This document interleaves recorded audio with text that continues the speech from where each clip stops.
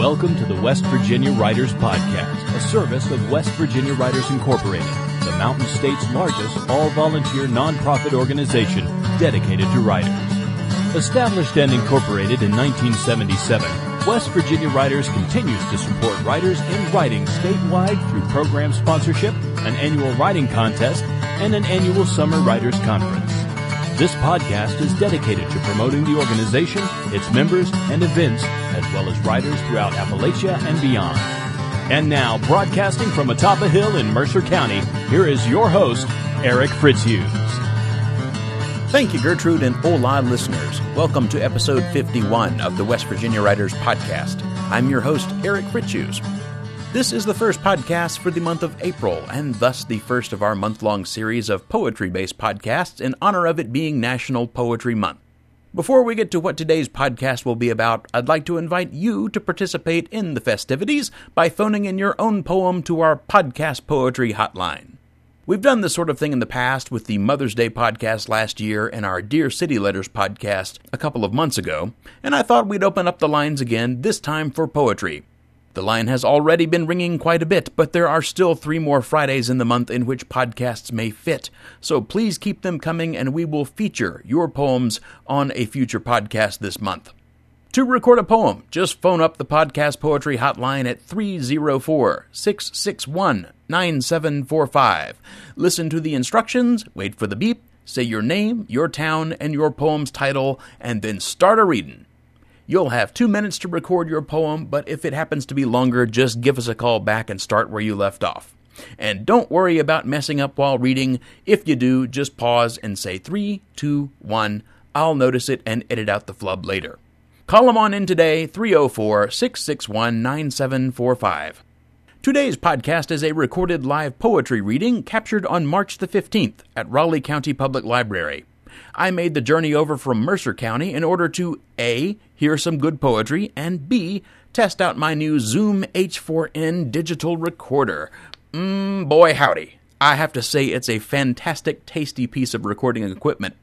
However, as I learned not long into the reading, when you record events, it helps to actually have enough space left on the recorder in which to record them. I somehow assumed a gigabyte would go further, but because I had several other podcasty things already stored on the recorder, it did not. Also unfortunate is the fact that I didn't discover that the recorder had stopped until midway into the first poem by the second poet of the evening, Sammy Lewis. I later found out that this meant I had not only failed to record any of the poem read by the evening's first poet, Raleigh County librarian and storyteller Danny McMillian, but I also lost a goodly chunk of the introduction material by the evening's host, Rebecca Dean. Thinking quick, I managed to erase some of the files on the Zoom and started recording again, crossing my fingers that I'd have enough space. Turns out I did, but just barely. Since then, I've purchased a much bigger memory card, so this kind of thing shouldn't happen again in the future. But my apologies do go out to Danny, Sammy, and Rebecca for my technical failure. I'll have to make it up to you at a future Raleigh County Public Library poetry reading. So, we start the reading off today with the second poem by Sammy Lewis. Sammy is a member of West Virginia Writers from the Alderson area, and she was previously featured on the podcast in episode 28. We'll also have another former podcast guest, Miles Dean, later on in this episode. He was previously featured on episode 41. This one is Black Market Twinkies are in our future. Beware, folks, the fat police are on the march, coming for us, we chubby ones. The fat police are here to raid our refrigerators, our lives, our contentments. They wish to change our rosy, smiling faces to match the sickly gray of theirs. They wish to change our happy souls into grouchy, angry, starvation proponents. Why are these belligerent little people so angry, so adamant in their attacks? Whatever happened to the premise of freedom of choice of steak or gruel? fat or lean, sweet or sour, tasty or bland, satisfactorily fed or merely sufficient. I say, let us hold our drumsticks high and fight for our right to refuel. Our basic traditions are at stake: hot dogs, holiday pies, cakes, ice cream.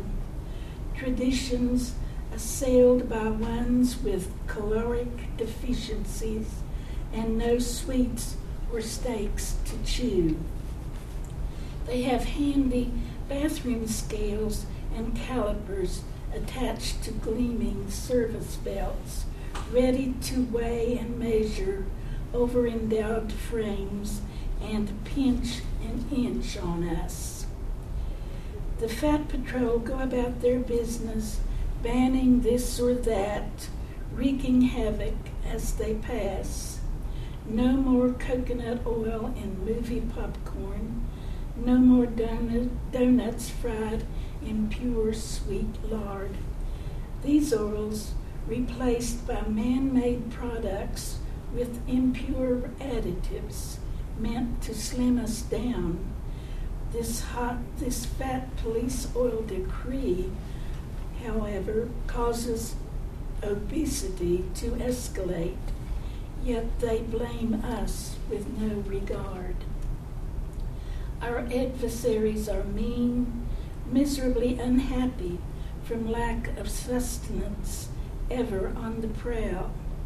We happy, contented people go through life with satisfaction, full of vim, vigor, and food. We tubbies have a brownie or two up our sleeves, and we're not afraid to use them. So, enemy, be on alert. Finagle with our meats and sweets, and we will resist. That's a certitude. Meeting over groaning buffet tables, we ponder our line of defense against the fat police. We nibble coconut oil popcorn, lard fried donuts, sip a high caffeine coffee brew, and a final consensus toasted by a rich chocolate milkshake drink is, fat police, you must back off, or we personable, pleasingly plump people will be forced to sit on you.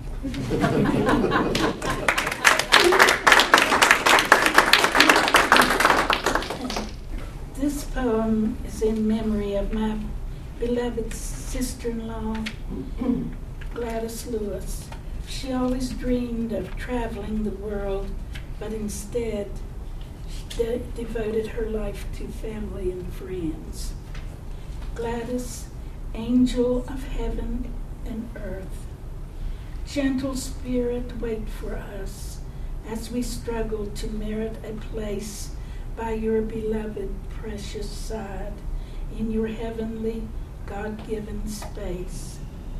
By a glimpse of a shiny, bewinged angel from the corner of an eye, we fathom you are here, protecting us still in our wayward journey to your realm.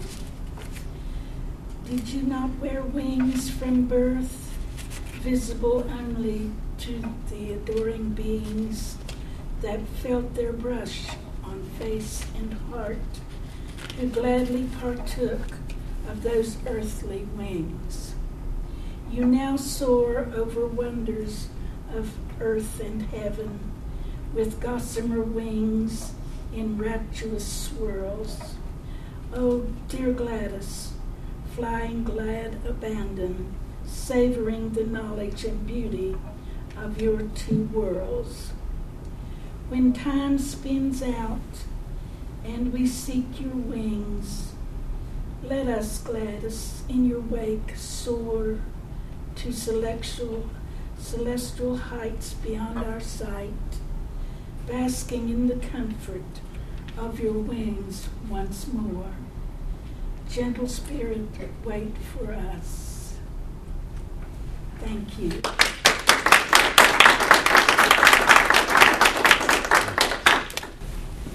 Thank you, Cindy Wellen. The next lady joining us at the mic is a Southern belle. Now, you'd never be able to tell that by her dialect. You'd never be able to tell that by her sense of humor. But there's something about her. Maybe it's the blonde. I'm not sure. But anyway, Sue Atkinson, if you'll join us, she's part of our creative writing group on Wednesdays, and she's a wonderful storyteller and joins Danny at Lyre conferences. So I'm not sure if we're going to hear a lie or a poem today, but the mic is yours. Thank you. I have to tell you, I'm a little more comfortable with the storytelling. I mean, if you forget something in the storytelling, you can lie about it, you know. I'm going to read a poem from Appalachia by Muriel Miller Dressler. And Danny introduced me to this author, and I have to admit, her sense of humor is terrific. I love it. The first one I'm going to read is Irie and His Retirement Plan. Well, John, old Irie Pleasant's just retired. He told me so himself. I thought I'd scream. Retire from what? He never worked a day I can recall. He's living in some dream of fancy. He says he'll collect his unemployment check and take things in his stride. Well, he's been a taker all his life. No, I didn't tell him he ain't qualified. Let somebody else tell Irie that. I think he rates a check or two. That man done his farming by the far. Then he fiddled all the summers through. So don't tell me he ain't qualified. I know he is, John. So do you. Ain't every man alive deserves it more. It'll be a comfort to his wife. Let him put in for unemployment. Ain't he been out of work his entire life? You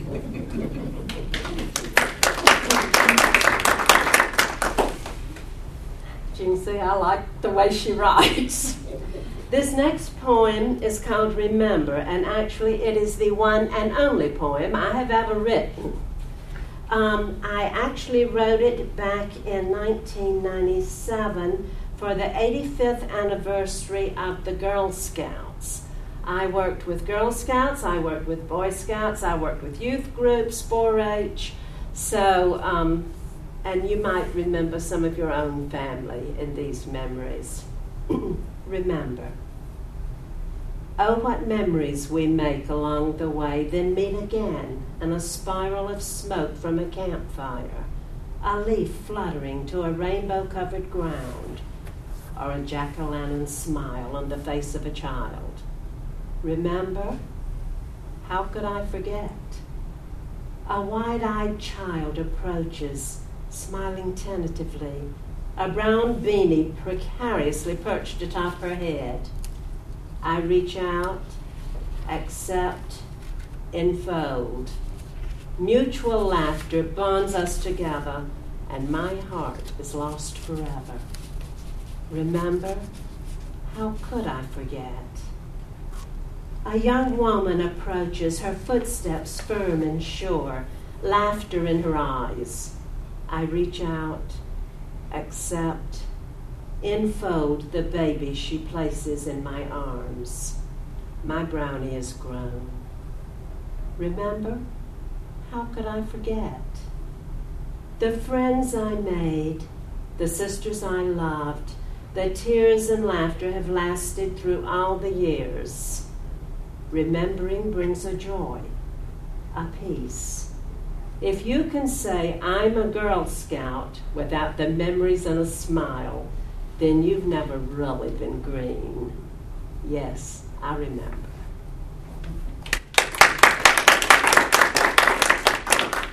And the last one I'd like to do, and I think this one just fits me, Aunt Susie and the Preacher. The preacher said, she gums her face with powder like a strumpet. She won't get in them pearly gates when Gabriel blows his horn. When Gabriel blows his trumpet. And 2 rows back, Aunt Susie clipped brown-stained teeth and said, Amen. She hadn't ought to do them things, seeing it's a mortal sin. You petticoat-chasing men seeking out fast company had better straighten up your rows. Susie amened and agreed. You young'uns sowing your wild oats had best listen to my teaching. Aunt Susie said, in all my life, I ain't never heard better preaching. The preacher said, and rubbing snuff leads to a soul's unsettling. Aunt Susie said, he's gone hog wild, stopped preaching, started meddling. Thank you.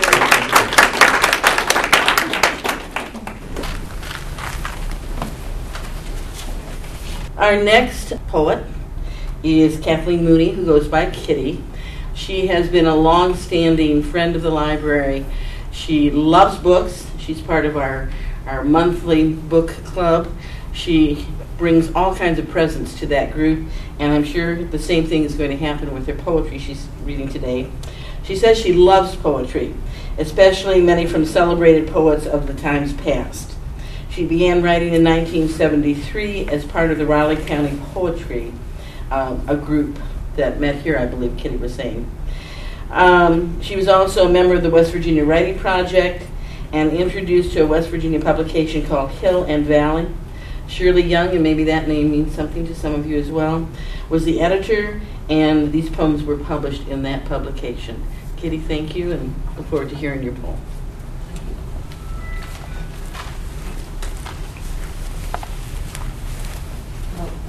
Rather like Academy Award time or any award, I do wish to thank my family for their love of the written word and the spoken word, and for my long love of the poets that we read in childhood and through our journey through schools and the classroom. We were introduced to and learned to appreciate. And as I mentioned, Shirley Young Campbell, who took to heart writers of West Virginia and other states as well. And we met on a couple of very interesting occasions, all the writers getting together, wishing to see faces before the names and poetry that we read. So we met in Charleston a couple of times, and my mother was with me those times. Variance. Yesterday's classroom, subdued by a whispered command while pondering the formulas of ancient mathematicians, erupts today into excited yelps at the sight of the substitute teacher. Determination. Budding lilac bush now blackened, stung by spring's frost-laden air, forgives that sadistic last deed of April and tenaciously grips the earth still another year. Leafy branches, too timid to burst in mad profusion, grow small and delicate, casting sun-spread filigreed patterns upon the wind-swept ground. Fragile, stubborn tree, do you not wonder why the rhododendron drifted north with a new river, traded for that deep summer land of magnolia and hyacinth? To the librarian who makes much use of the library.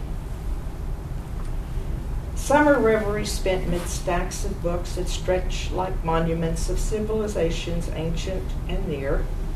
If word on word could build mightier than Cheops' tomb, or grander than Versailles, or taller than the World Trade Center. But not among written pages does fascination hold, although his agilely sheathed intelligence masks academic true bent.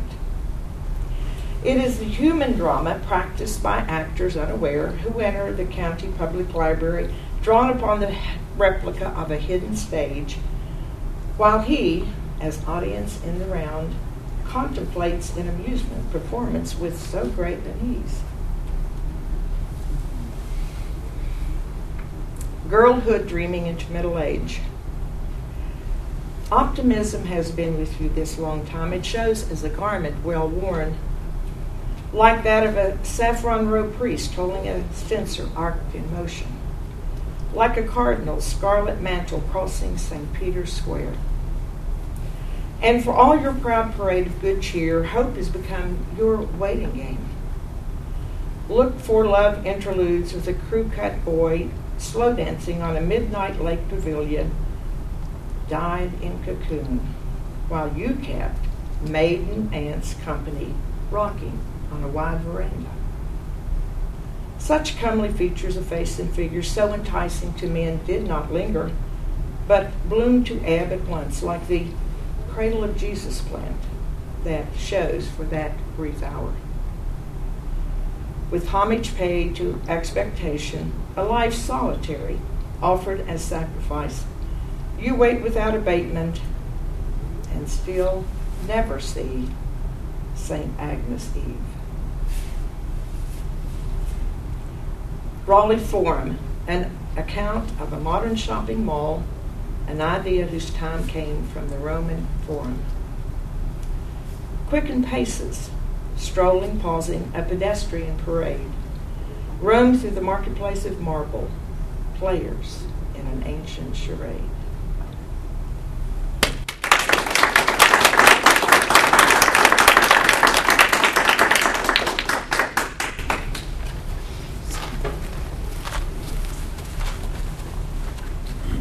I've been married to the next poet for 46 years, or almost 46 years. I didn't know he was a poet when I married him. I thought he was a marshmallow with sharp edges. And on our wedding night, he left a little poem for me. I don't think it was meant to be a poem. I won't recite it now. But it was very touching. But it's only come to mean even more to me now because I didn't follow through on it. And I wish I had. He would then write, as we moved from place to place, a little bit about the Canada geese as they flew over the back fields, or the house we left and the house we were coming to. And they were sporadic. But when you heard them or you read them, I felt, and some of our sons felt, we have 3, thought they were very moving. He really started writing when we joined the writers group about 3 years ago, I think, 2.5 to 3 years ago. And his style is poetry. I joined the group, but I'm a scribbler. I don't do much of that. And what he's done is touch the hearts of our family in many, many ways, and we really do love what he writes.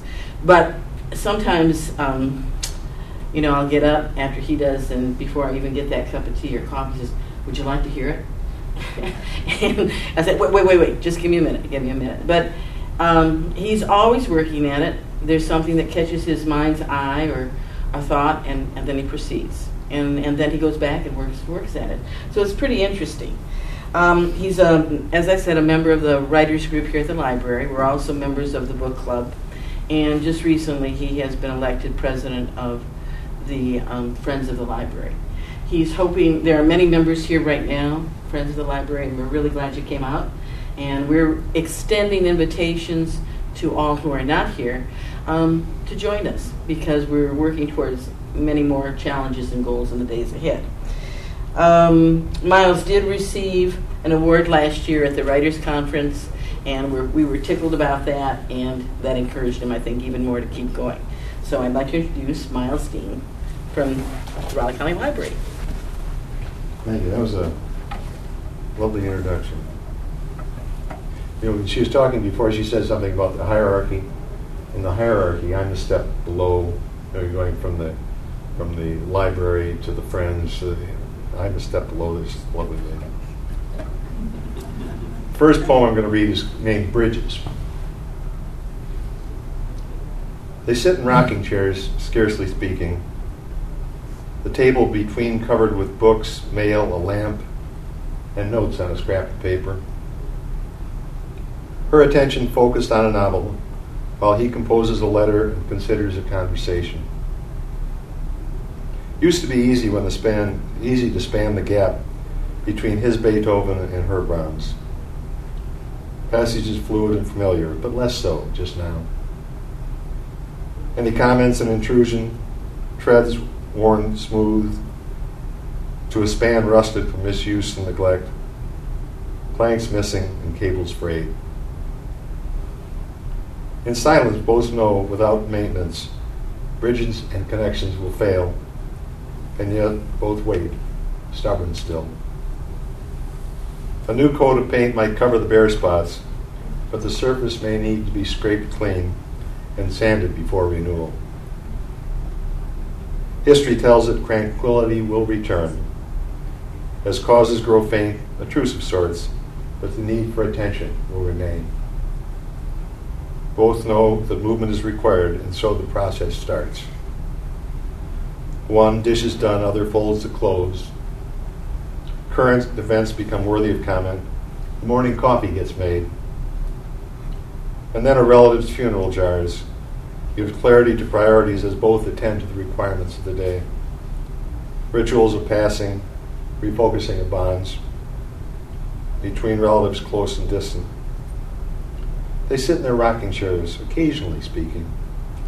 The table between covered with books, mail, a lamp, and notes on scraps of paper.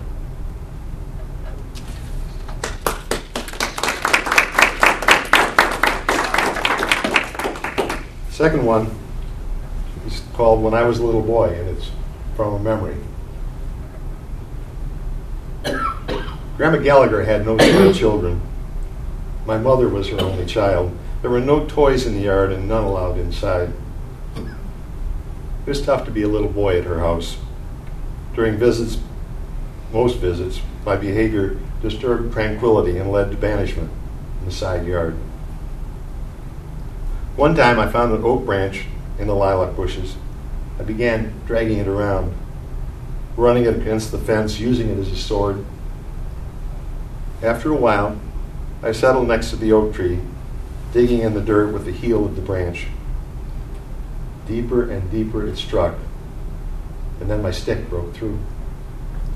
Peering down, I saw masses of people and tigers and monkeys. They all welcomed me. With certainty from a bedtime story, I knew I'd arrived in China. We danced and played as noisily as tigers and monkeys and teeming masses might. And my mother called from the porch, and we went back to the kitchen to say goodbye. I said nothing but my adventures.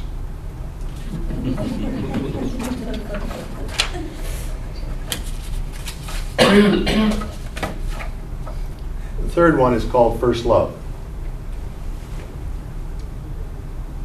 It is thought to be the very sight of her, the sparkle in her eyes, her hint of a smile, the way she walks into a room like a spring crocus bringing color to banish the darkness of winter.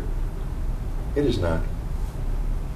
It is thought to be the touch of her hand, the brush of her skin, the smell of her musk, her lips brushing away a tear, banishing a hurt that crushes one's soul. It is not. It is thought to be conversations that range into the night, bodies touching, windows steaming, hearing our song, dancing together, imagining a future centered in the moment, unchanging. It is not. It is thought to be a future in which minds grow or atrophy, bodies sag with the weight of years, bones become arthritic, important events escape, and yet still holding, touching, breathing, brushing away the tears. It is.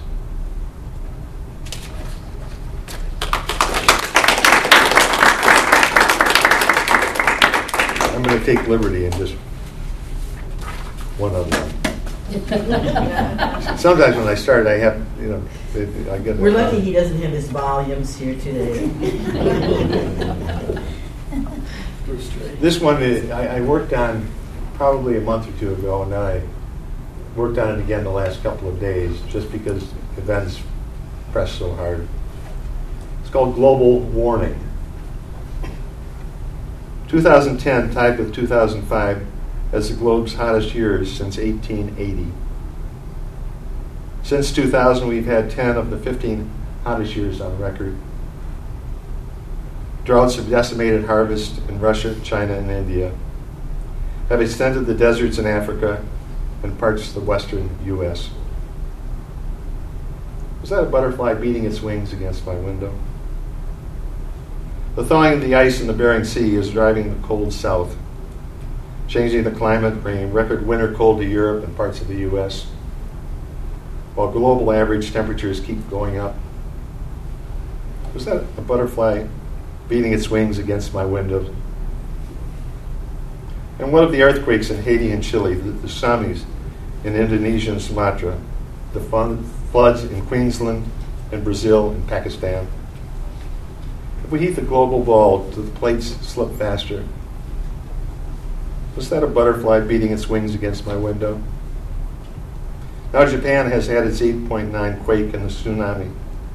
Its nuclear plants are fracturing, discharging World War II reminders. Over 10,000 dead, and the landmass has shifted, shortening the day and tilting the Earth's axis just a little. Is that a butterfly beating its wings against my window? We deforest the mountains, consume with reckless abandon, poison the waters, pollute the air, and challenge God. Is that a butterfly beating its wings, or have we reached the tipping point where butterflies no longer fly?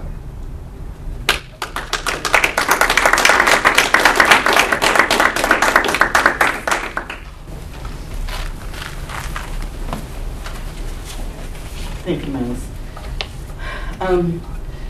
I'll be the last reader, and I have just one poem that I'm going to read. The title for the poem came from our writers group. One of our participants suggested Hunter's Moon. And when we came home, or went home, Miles looked up Hunter's Moon, I don't know, encyclopedia, computer, whatever, and came up with a convoluted definition that I didn't understand at all. And we both began our separate works on it. And this is my result. I tend to write not a lot of poetry. Sometimes they're short poems, and more they kind of are prose. Well, he's been up there for as long as I remember. Sometimes he disappears, and sometimes he tries hiding, coming back a little at a time. I think he just likes to tease a bit. They say he has some extraordinary pull, not so as you'd notice when you're just looking at him. But when you see him in action, believe me, it's real action. Yep, has some mighty pull. Just don't know where that comes from. Funny thing, everyone's got a little different feel about him, got a different name for him, got a different story, short as it might be, about him. Just listen to this. Bet you've stood out there in the dark a-looking and a-looking, trying to see this particular night whether he was smiling or not. There are those sorry-looking lovers holding hands and swinging, just about dancing in their fever. The farmer and those lovers again staring, amazed at how absolutely fabulous he can appear. The downhearted, the silly ones who put him in the company of some silly, dizzy ditz. And then the extraordinary feat it is to finally really meet him. Well, you can call him Man in the Moon, Blue Moon, Harvest Moon, sing a silly rhyme with him in the background while the cat and the fiddle play and the dish runs away with the spoon, or appreciate that he allowed some high-flying sons of ours to land on him and take away some bits of him. But me, I'll call him Hunter's Moon. Not the fancy book noggin definition that is so confusing you close the book and never open it again, but a true Hunter's Moon. Everything so quiet as you get your gear together, making sure that the hat has lantern on it, gun is clean and loaded, put the slicker over the sweater in case it starts to rain before we're through, bringing the dogs out, settling so they won't dash off at just any sound or smell, and then stepping into the dark, moist night with him overhead to light our way. Coon or bear, don't matter much. Dogs like to run and howl, chasing through the night. I like to run and follow, stepping over rocks and roots, smelling in the night air. Catch or not catch, shoot or not shoot, don't matter none. I've got my Hunter's Moon overhead. Thank you. Enjoyed having me. Our opening voiceover was provided by Marcus Vowell. Our show's theme music is used with permission by its composer, Pops Walker, whose albums can be found at cdbaby.com and popswalker.com. This podcast has been a production of Mr. Herman's Production Company Limited and was recorded, as always, atop a hill in Mercer County.